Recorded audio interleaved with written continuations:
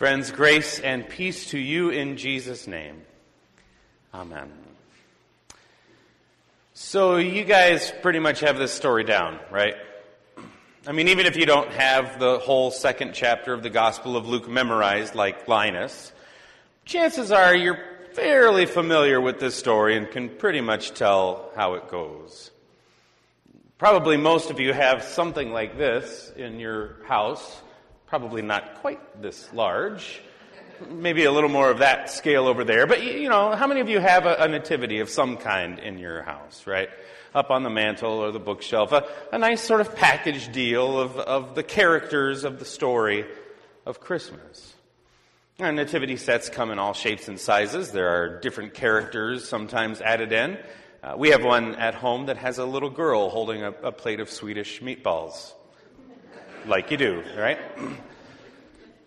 You know, but basically you got your core cast of characters there, and however they might vary, what is consistent across the board, and I don't think I've ever seen a nativity set in which this was not the case, is the setting. That is to say, where was Jesus born? Right? Where does this cast of characters gather? Where is it? A stable, a barn, right? And we know that because there was a manger, and theoretically that's where animals ate, and so if there's animals, they must be in a barn, right? That's where animals hang out. Now, in many depictions of the nativity, the barn might be out in the back of the inn where there was no room, or maybe in some pictures I've seen, it's way out in a field, like outside of city limits, and the sort of skyline of Bethlehem is placid in the background. Now, there's a lot of power in that way of hearing this story. After all, there's this shuddering irony of a God who longs desperately to be a part of the world, wants to be born into the midst of our lives, and yet when the time comes for this Christ child to be born, nobody can recognize him. No one's quite ready. Not room, not time yet. And so the holiest of all families ends up camping out back in a barn, left out, left aside. Millions of sermons can be preached on this material, right? Of what it means for God to want to be a part of your life and not quite be ready to recognize that. Or Christ showing up in the face of a stranger, and we just don't like strangers. There's any number of ways in which that story plays its way out, in powerful ways. And yet, you all just heard this story, and you have it written down in front of you in your bulletin. So, who here can tell me where in the Gospel of Luke do you find a barn?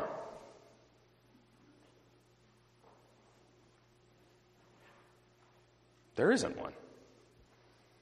There is no barn in the Gospel of Luke. We assume there's a barn because there's this thing that might be a place where animals eat, although, interestingly enough, there's no animals in the story either except for the sheep out in the fields. There is no barn. We've just sort of supplied the barn, assumed that it was there because that's how we deal with our animals. But the reality is, biblical scholars and archaeologists would tell us that in Bethlehem there were no barns.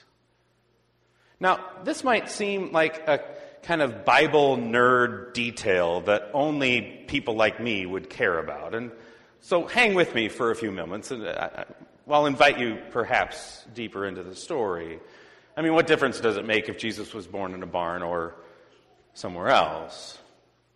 But archaeologists tell us that in Bethlehem there were no barns because real estate was scarce and very expensive, and it was absurd to build a separate house for animals to live in. No one did that. If you were lucky enough to have animals, and most people had at least a goat, it stayed with you in the house. Now, the architecture of first century Palestinian homes was fairly consistent. Everybody had one big common room, right? It's like an open concept, if you will, for those of you who know architecture, right? A family room, the place where meals were cooked, meals were shared, stories were told, Games were played, guests were entertained, children fought and played, adults argued and loved. The place where life happens, right? That place in your home where everything is happening. And it was there in that family room, the common room, where the animals slept. Because you didn't keep the animals outside. They were liable to walk away or maybe be stolen. And so they slept inside. And they slept in mangers. And what that actually meant was not this little wooden box, but it was a little hole dug into the dirt floor of the home, filled with straw. If you will, a kind of primitive version of the, beanbag thing that your puppy sleeps on at night in the corner, right? That's a manger, right there in the common room where the meals were shared. Now, if you were lucky enough or had a bit more means, you might have a separate space for sleeping, a kind of a bedroom. Not very private. Privacy was pretty rare in those days, but a little bit separate. But every home, for sure, because so central to their identity, their faith, and their culture was hospitality. Every house had a place for guests. Maybe an extra room, maybe a carved out, dedicated space up on the roof, but somehow every home had a place where visitors could rest. So central was welcoming the stranger, welcoming kin, giving homes to those who were visiting. Now, that room, wherever it was, that guest room, if you will, the word for that in Greek gets translated into English in our text as inn, as in there was no place in the inn. You see, an inn wasn't a place where you paid somebody to rent a room, like a motel. It was the guest room in a family home, where it was simply expected that visitors were welcome.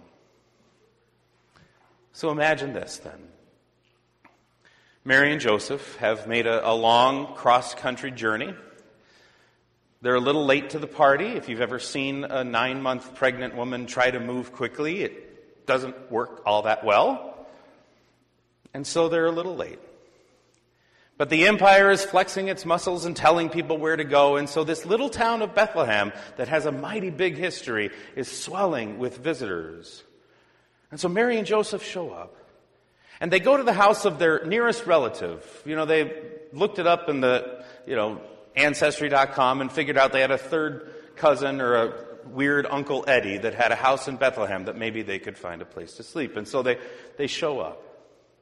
And it is perfectly conceivable that when they showed up at weird Uncle Eddie's house, the guest room was already full. That they had already welcomed other kin and maybe other strangers, and that there was no room in that space carved out specifically for visitors. But anyone who knows anything about first century Palestinian culture will tell you that it is absolutely inconceivable, impossible to imagine that they would have turned them away. Especially if they were kin, family, especially a 9-month pregnant woman. There's no way they would have turned them out into the streets to wander looking for other lodging. Somehow they would find a way for them to stay. Now, when it became clear that Mary was about to give birth, clearly the guest room wasn't a workable option, right? Giving birth in a packed house of really smelly travelers is going to be a little bit awkward. But somehow we'll find a way. And so they carved out some space in the family room, the common room, downstairs, where meals were shared, where stories were told, where the animals slept. It was a little less busy at night. It was the center of activity all day long, but at nighttime it was a little more calm, it was still noisy. But there was some food there, and there were animals. Which, of course, sounds very unsanitary, but birth in general was pretty unsanitary 2,000 years ago. But you know what? The animals provided warmth. They heated the house. And babies, newborns, get cold real quick. was the best possible solution in a less than ideal circumstance. And so the time came for Mary to give birth to her firstborn child, and she wrapped him in bands of cloth, and she laid him in that little hole in the ground. If anybody is homeless this night, it's the poor goat that got kicked out of its little beanbag. But that's where the baby stayed. That's one way of understanding this story. Now, I understand that may seem like some fairly insignificant differences or details. The stuff that only geeky Bible nerds care about. But I invite you to ponder how it might change how we hear this story. Because if Jesus is born in a barn, out back, maybe even outside of city limits, then Jesus is this thing we go to visit. You know, the shepherds come and go, the kings come and go. It's out there. It's a nativity set that you can unpack sometime in late October or November, put up on your mantle, and then pack away in January. Maybe take it out and play with it once in a while through the year. But it's not really a part of your life. But the whole point of Christmas, the whole point of what God is doing in this child, is that God is longing to literally be in the center of it all. Right in the middle of your family room, in the middle of your family, in the middle of your life, in the middle of every aspect of who you are. Sleeping there on the floor such that you got to watch your step lest you trip over God's own presence in the world. Step on the presence of Christ. He's right there, longing to be a part of every single part of who we are as people. There in the family room where meals are shared, where strangers and friends gather and become family as they exchange a sign of peace, where newcomers are welcomed and washed and made a part of the family, where stories are told, where people argue, and people fall in love, and people laugh, and people weep together. Right in the middle of the stuff of life.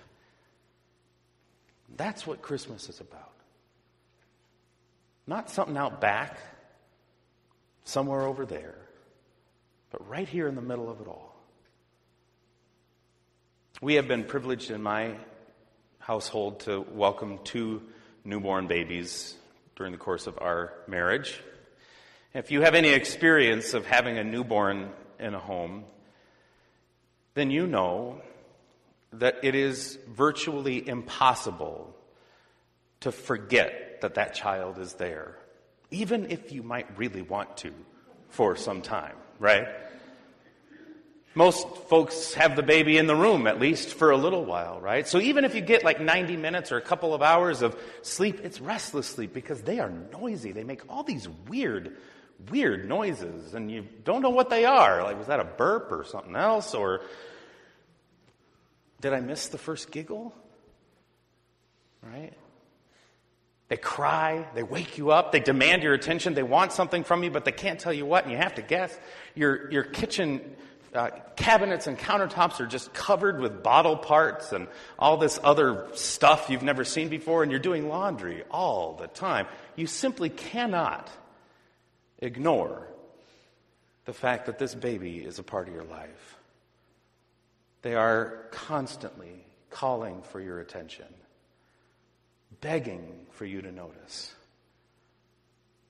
And I wonder if that might be how we understand what Jesus is up to, what Christmas is about.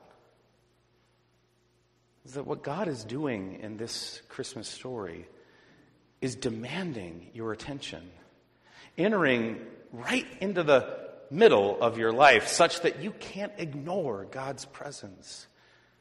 That Christ is there whether you're ready for it or not, and goes with you absolutely everywhere you go. That Jesus is up in all your business and goes with you when you go to the office and calls out, cries and begs for you to be an ethical business person or to care about that guy in the next cubicle that's just really having a rough go of it. Jesus goes with us to the schools where kids are being bullied and little girls are struggling to be brave. Jesus goes with us into the streets where we are confronted by people who are different from us, who are hungry or who are needy or who are Republicans or Democrats, and yet somehow begging for us to pay attention and to love one another and to build relationship with each other and to forgive each other. Jesus is calling out, begging not to be ignored as we are called to build a more peaceable and more just future for every child of earth, not just our own. That's the gift of Christmas. You know, around this time of the year, there's often this weird cultural conversation about keeping Christ in Christmas. I don't know if you've heard about this. I understand where that comes from. I get some of the, sentiment behind that. I also find it really kind of ironic. Because in that sentiment is assumed that Jesus Christ is this person that we get to decide whether he shows up or not, right? We get to either keep him here or leave him out. Folks, he's here. Christ is up in all of this, in the middle of it all. Not out there, but right in the heart and the thick of every single thing we do. And so we gather here in this family room on this quiet and holy night. And we share a meal among friends and strangers. And in this meal, Christ is present. Really, fully present. Offering all that he is as a gift of love to go with you when you leave this place. And so come and eat and then go. But as you go, watch your step, because you're liable to trip over Jesus everywhere you go. And when you do, it might just change your life. And thanks be to God for that. Amen.